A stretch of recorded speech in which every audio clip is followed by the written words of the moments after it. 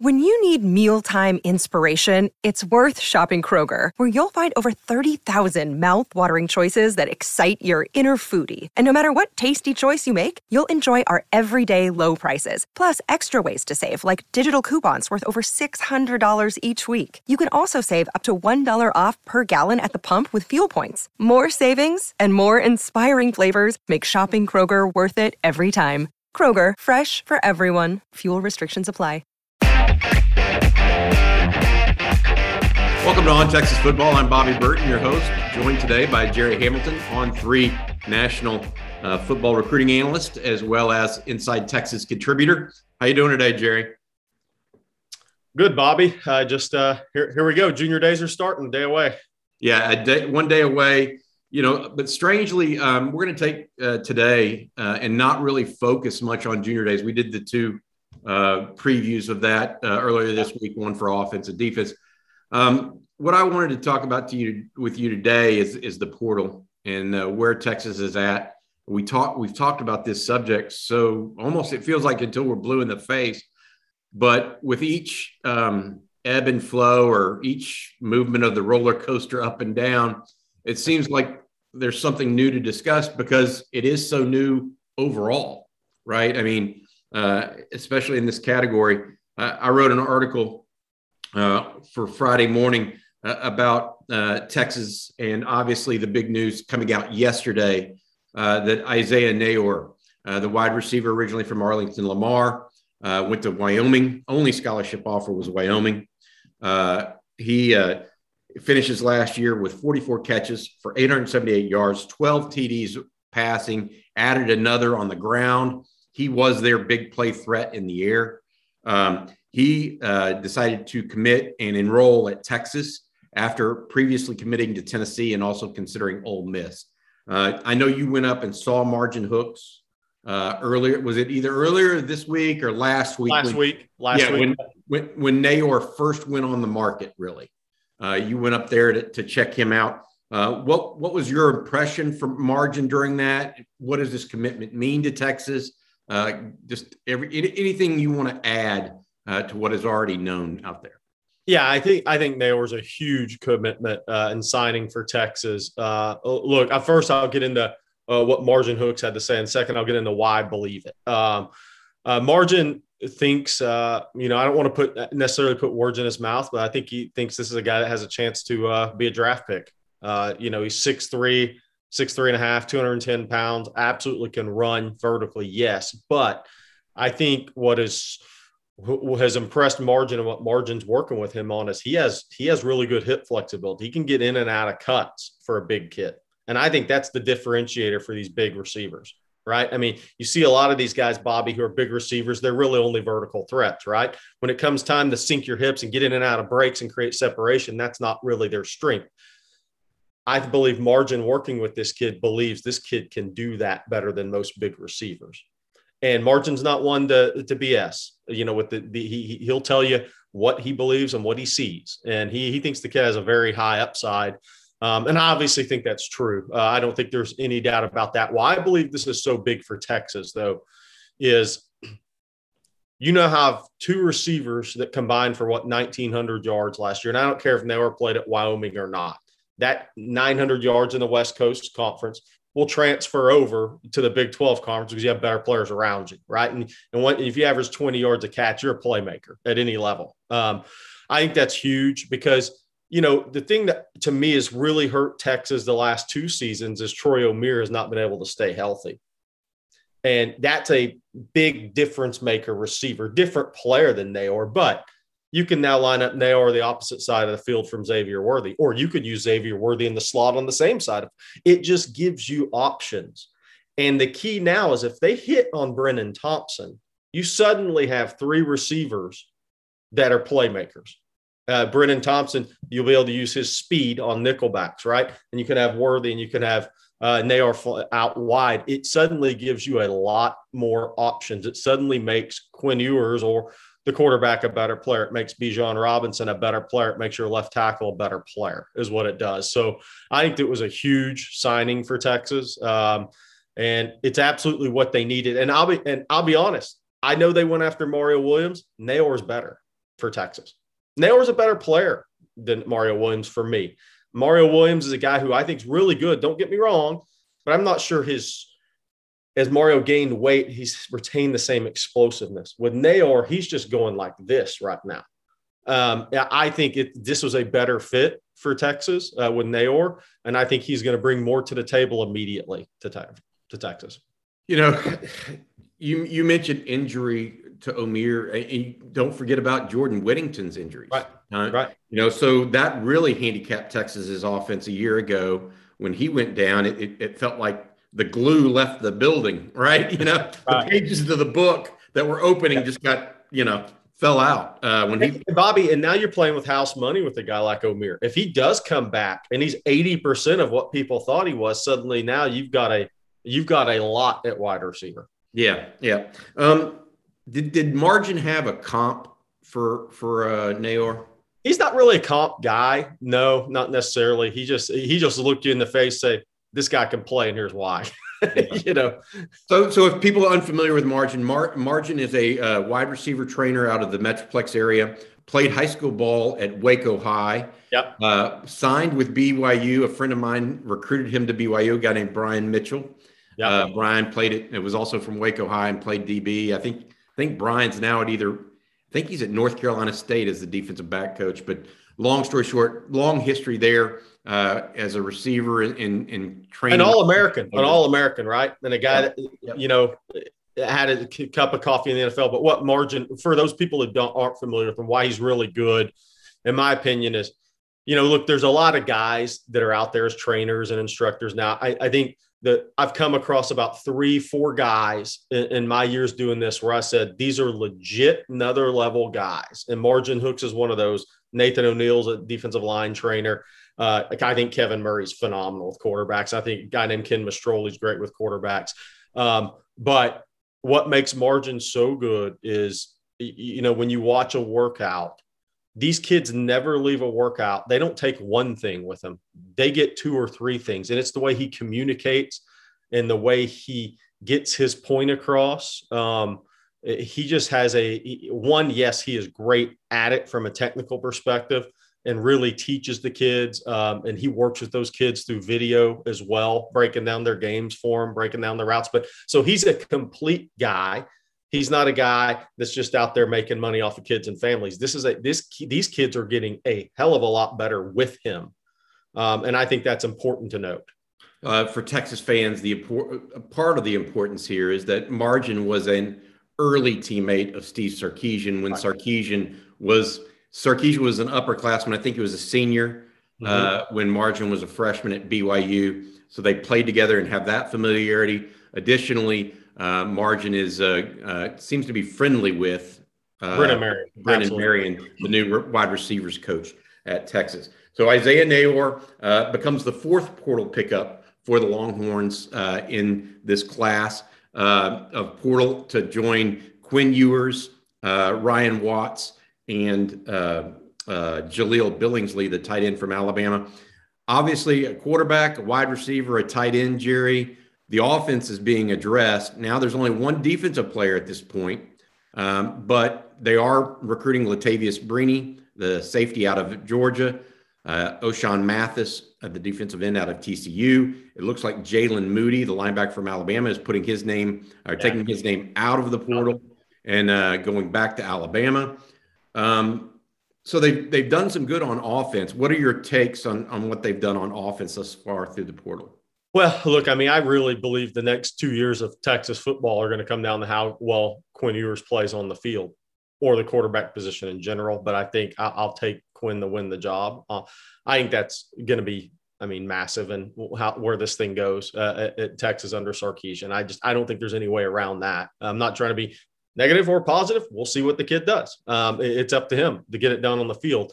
I think Naylor is huge for Quinn Ewers and for those possibilities. I'm a little more skeptical on Billingsley. I think he's a very talented guy. Obviously, he's a guy that should play in the NFL one day in some capacity. Look, I want to see it a little bit more from him. I think I know what you're going to get from Naylor. I kind of like what I know about him. And with Billingsley, look, I mean, Nick Saban gave him every opportunity to be the guy, and he didn't end up being the guy. So he's still got a lot to prove to me, because Nick Saban knew he was his most talented guy, but he didn't end up being his guy. And so Billingsley's got something to prove to me there. But I do think from an athletic standpoint, it's an upgrade, obviously, from what Texas has been playing with, but it's going to have to be consistent for it to be a real difference for Texas, I believe. I wonder so much, and I don't disagree with you having skepticism. I think that's healthy amount of that is always good, right? Yeah. The issue I have is, was he not a good fit for Bill O'Brien's offense vis-a-vis that of Steve Sarkisian's? And I think that may be where O'Brien liked to play guys a lot more in line. And so Latu is clearly the guy that eventually won that job at Alabama, clearly a better inline blocker than Billingsley too. Yeah. So. Yeah. No, I agree with you on that. And I think that gives Billingsley a chance here, but I also kind of remain the same, as that Nick Saban generally doesn't let the great players walk out of his program. The guys that are doing all the right things and keeping him happy. You're not wrong. You're not wrong. So the defensive side is different though. We talked about that. So O'Shawn Mathis, I feel like, can be what I use the term bellwether. He could be the difference maker. He could be the edge guy that Texas so desperately needs. They just got no sacks last year effectively. And he, while he was not sack master last year, the year before he was, I think he had 9 sacks when he was a sophomore, and 4 last year. Both would have led the team at Texas in both years, by the way. I think that he could be a key recruit, but you're still looking at safety. You're still looking at linebacker.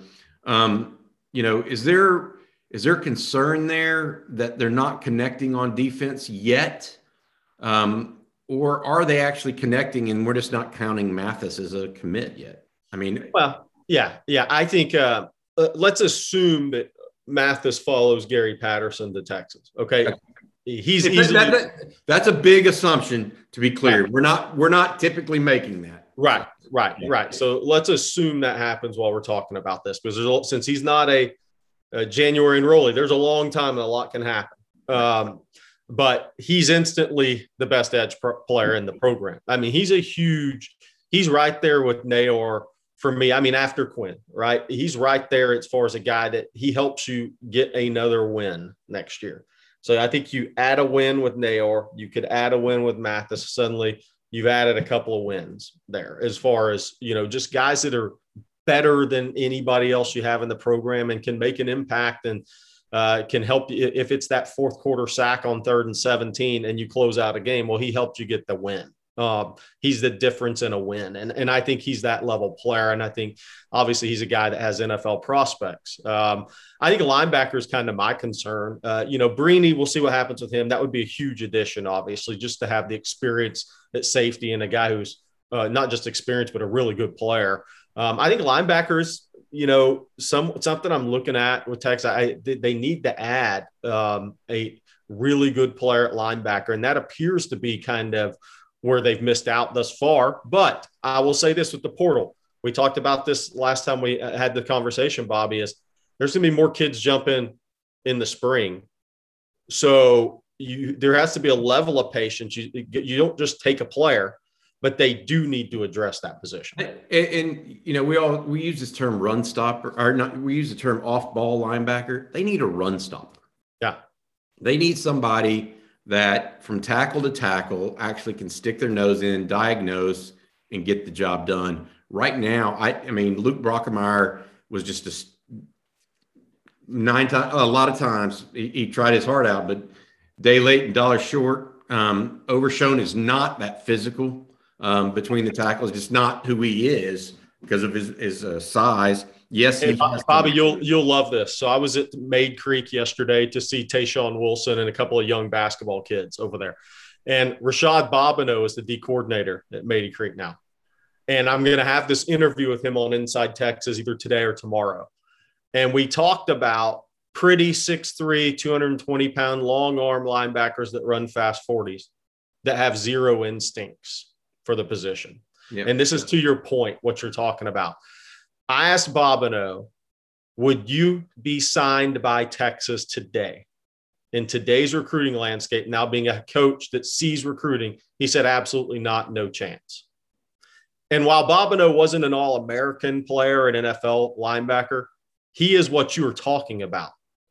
He had instincts, he had toughness, he was rugged, he would step in and take on blockers, and he made plays without making tackles. Yeah.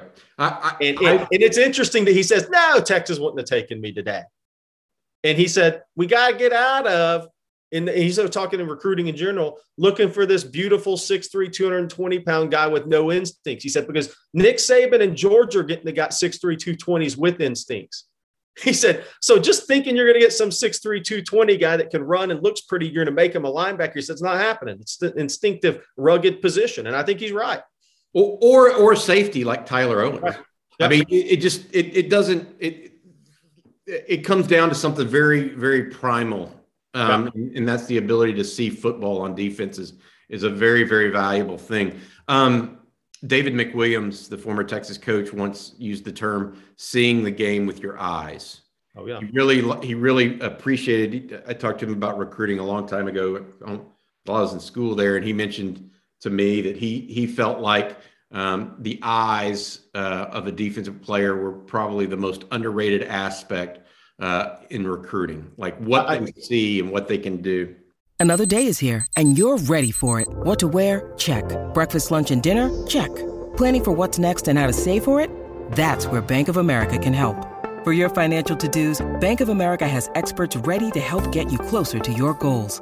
Get started at one of our local financial centers or 24/7 in our mobile banking app. Find a location near you at bankofamerica.com/talktous. What would you like the power to do? Mobile banking requires downloading the app and is only available for select devices. Message and data rates may apply. Bank of America NA, member FDIC. Bobby, that's 100% true. Herm Edwards at the Under Armour game, I was associated with that for so many years. He would tell these kids, if you can't play with your eyes, you can't play for me. Period. When he was the coach of the Under Armour game. He would say that to every defensive back. If you can't play with your eyes, you can't play for me in this game. Yeah. Let's go forward because I don't want to bemoan that fact. I do want to say I think they're having some issues on defense. I don't know the depth at which yet, and if we're getting a true sense of it because we don't know the reality of Mathis at this point. Brini is still available. Let's table that because I think that's not fair to necessarily judge one way or the other. The third thing that I brought up today, and this is really where I wanted to get into your take. This is Steve Sarkisian and his staff did it during football season, during regular recruiting season with the high school kids in December. He waited. He didn't overextend offers. And I say this on the precipice of Junior Day occurring tomorrow, where they're apparently going to have as many as 100 kids there. At what level, Jerry, do you think this strategy of him holding and waiting for the guys that he actually wants and not dropping down to that next level actually pays dividends? Is it something that's sustainable? Is it something that is luck? Or is it a process that he's actually working through and is working for him? That's I think there's many questions that you can take off of that. And is there an overriding feeling you have on it? Is it a mix? I mean, what are your thoughts? Well, I think first of all, and this is not anything negative, is if you win on the field, it's going to look like great strategy. If you don't, it's not.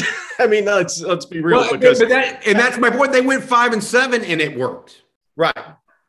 Now, I think, they caught some good breaks there at the end of this class too, with the coaching carousel, right? And you have to have them. So you had to have them when you're coming off a 5-7 season.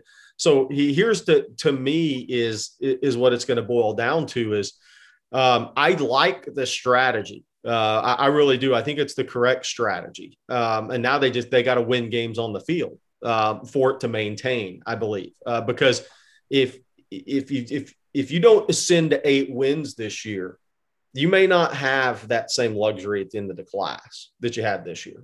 I like the strategy and where it's headed. Now they have to do their part on the field.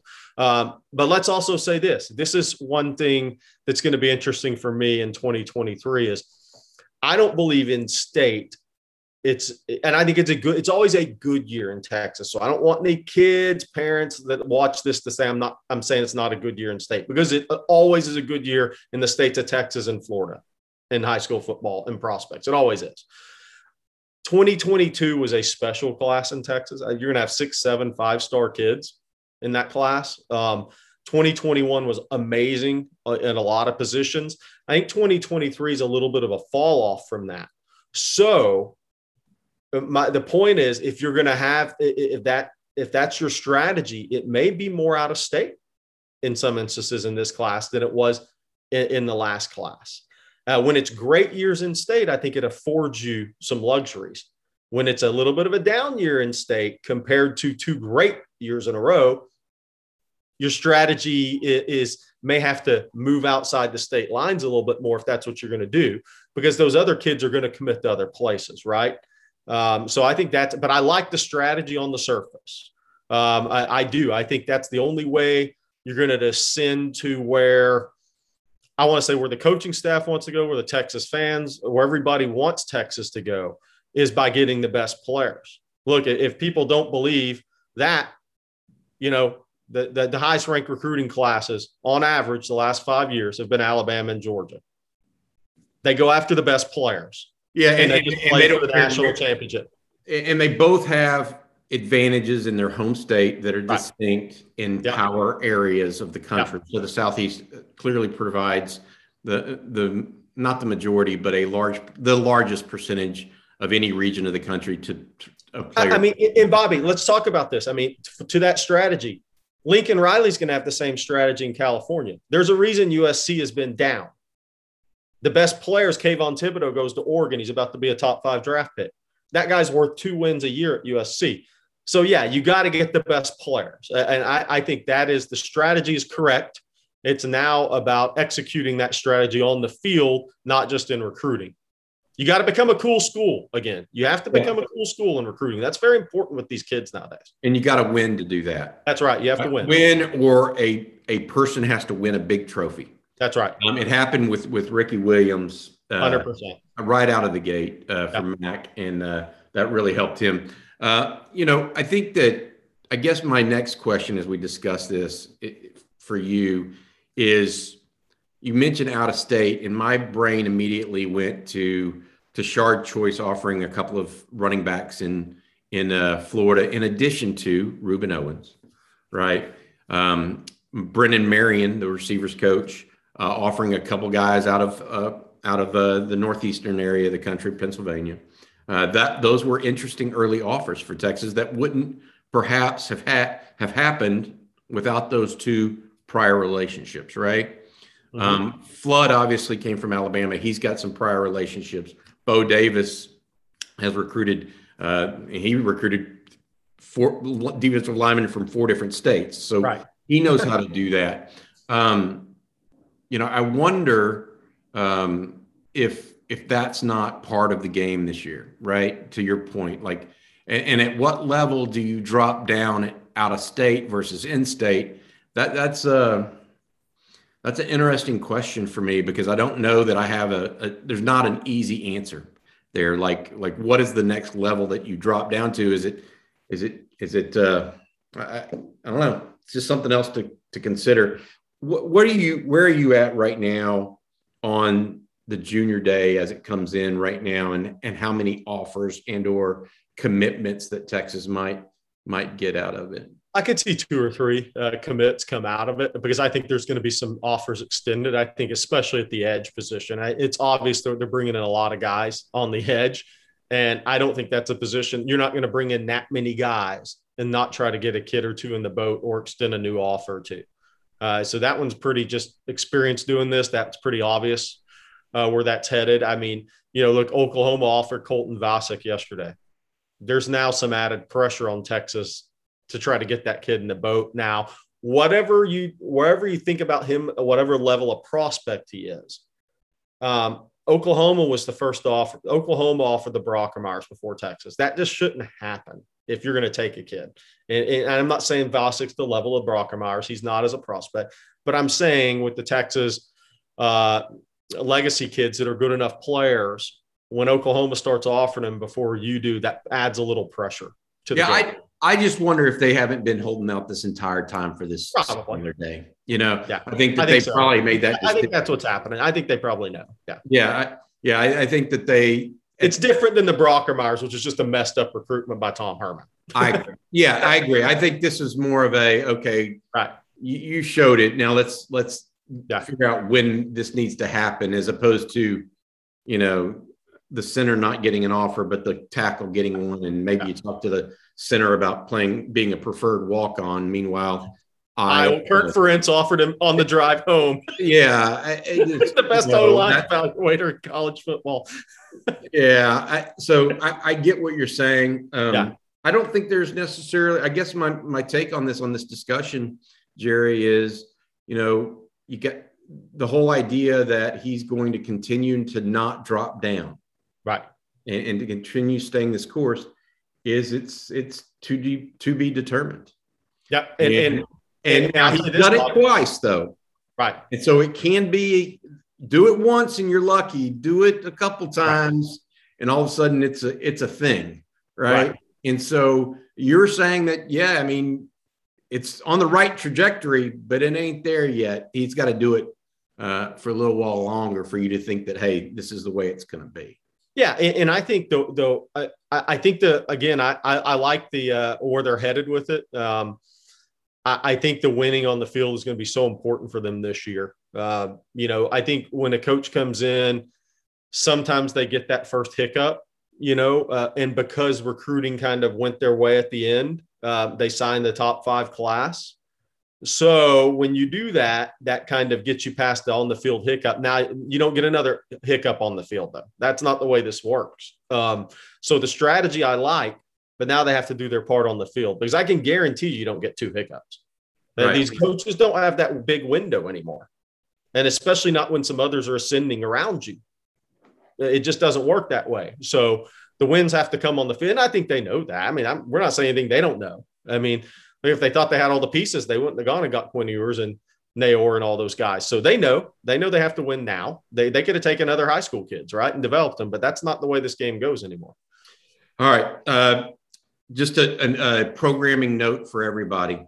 Tomorrow, Saturday, is Junior Day. Inside Texas will be there. There should be a ton of prospects, a ton of news coming off of that. Well, let's address that real quick. So there'll be over 100 kids on campus, right? That doesn't mean what we've been talking about. We shouldn't expect a lot of offers out of this. I think this is part of an evaluation process. I think a lot of this is the new coaches on staff making good relationships, solid relationships with high school coaches. You're bringing in 4 kids from one high school. Texas isn't offering all those kids. But you know what? That can help those kids' recruitment get jump-started just by being invited and being at the Junior Day.